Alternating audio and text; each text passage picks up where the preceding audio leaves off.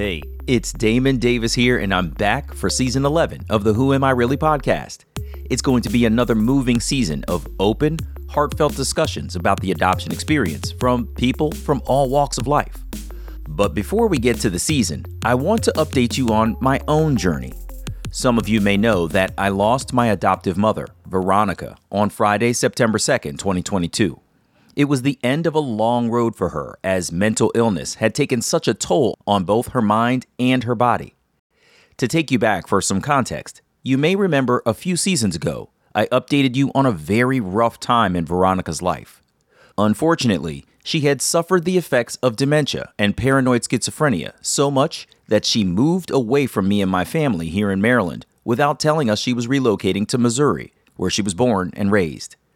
Unfortunately, after she moved, she had some episodes of confusion, which led to interventions from the authorities and got her temporarily institutionalized and stabilized. Then, Veronica was released under her own recognizance.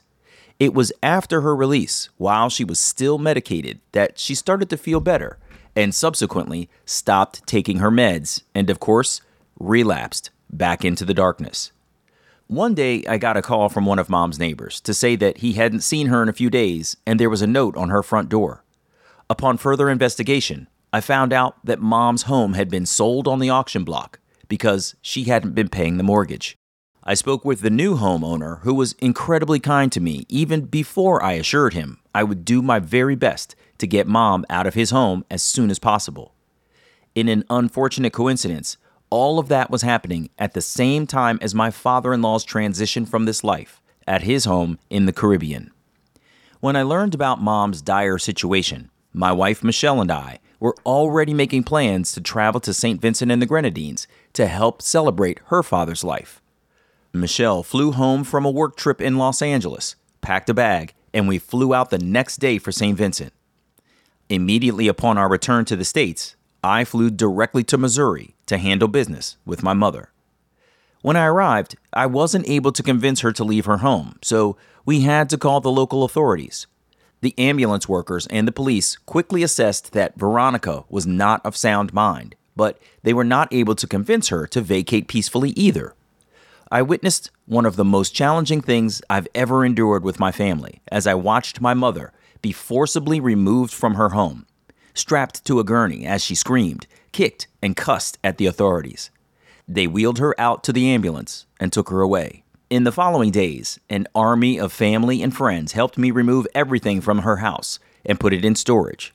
It was a sad ride in her luxurious Lexus as I drove it back to the dealership to be turned in for non-payment on the lease. The new owner of her home, in his infinite kindness, picked me up from the dealership and drove me back to her house. It was an extremely rough time that clearly marked the beginning of the end for Mom. All of this happened in the early part of 2020, and the COVID pandemic had taken over the United States, and my mother was without a home.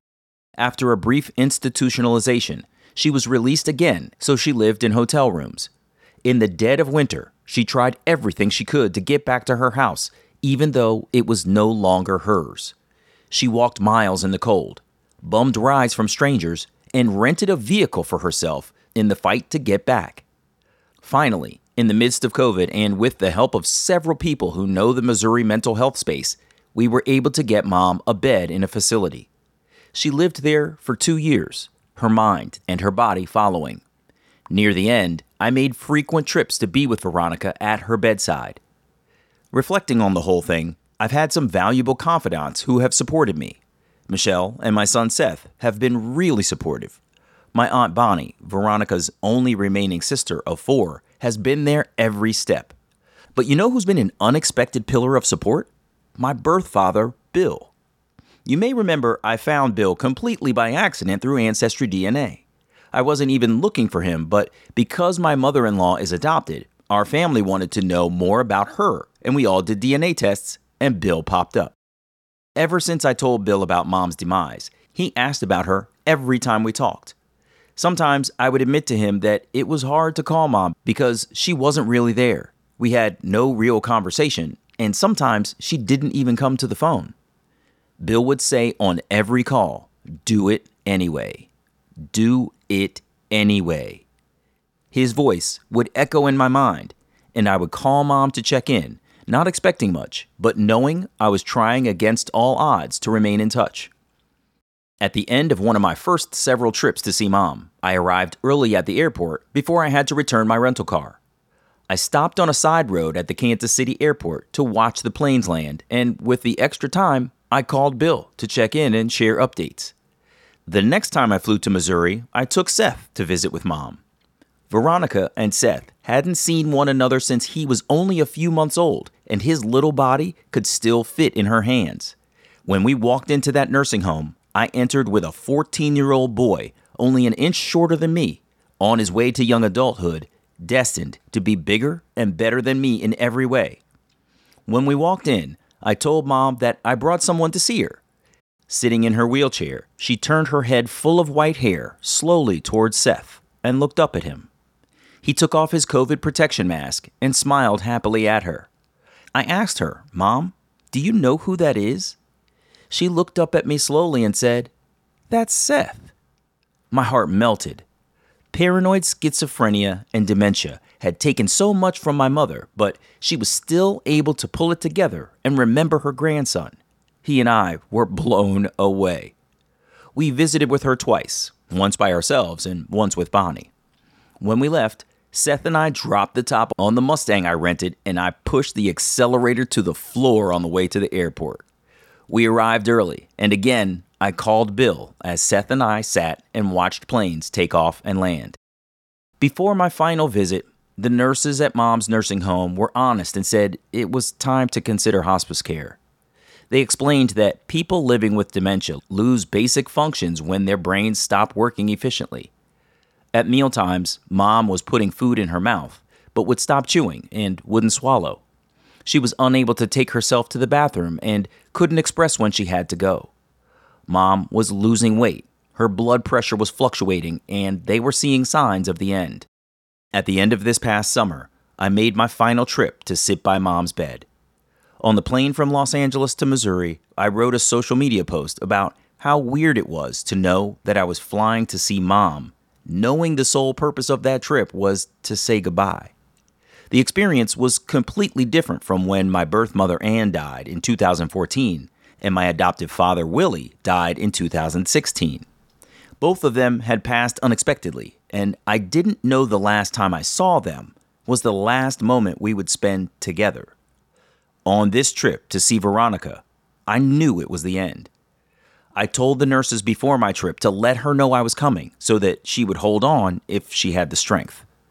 When I arrived, I sat by Mom's bed and stroked her hair. I told her I loved her and she was a good mom. I acknowledged that she must be tired and that if she felt like it was time to get rest, it was okay. I let her know I would be fine. I told Mom I love her. Sometimes when someone's near the end, they are waiting for a loved one to show up, and I thought perhaps when I told Mom goodbye a few days later, she would let go. One friend told me I should stay to be with her at the end. I thought about it, and I realized Mom was going to go when she was ready. Whether I was at her bedside or back at home, she would go when it was her time. After I got home, I checked my phone frequently, looking for the call. Every time the phone rang, I thought, this is it. Remarkably, the call never came. Minute after minute, hour after hour, and for several days, the call never came. I told Bonnie, Mom is either really strong or very stubborn. Bonnie quipped it was probably a bit of both.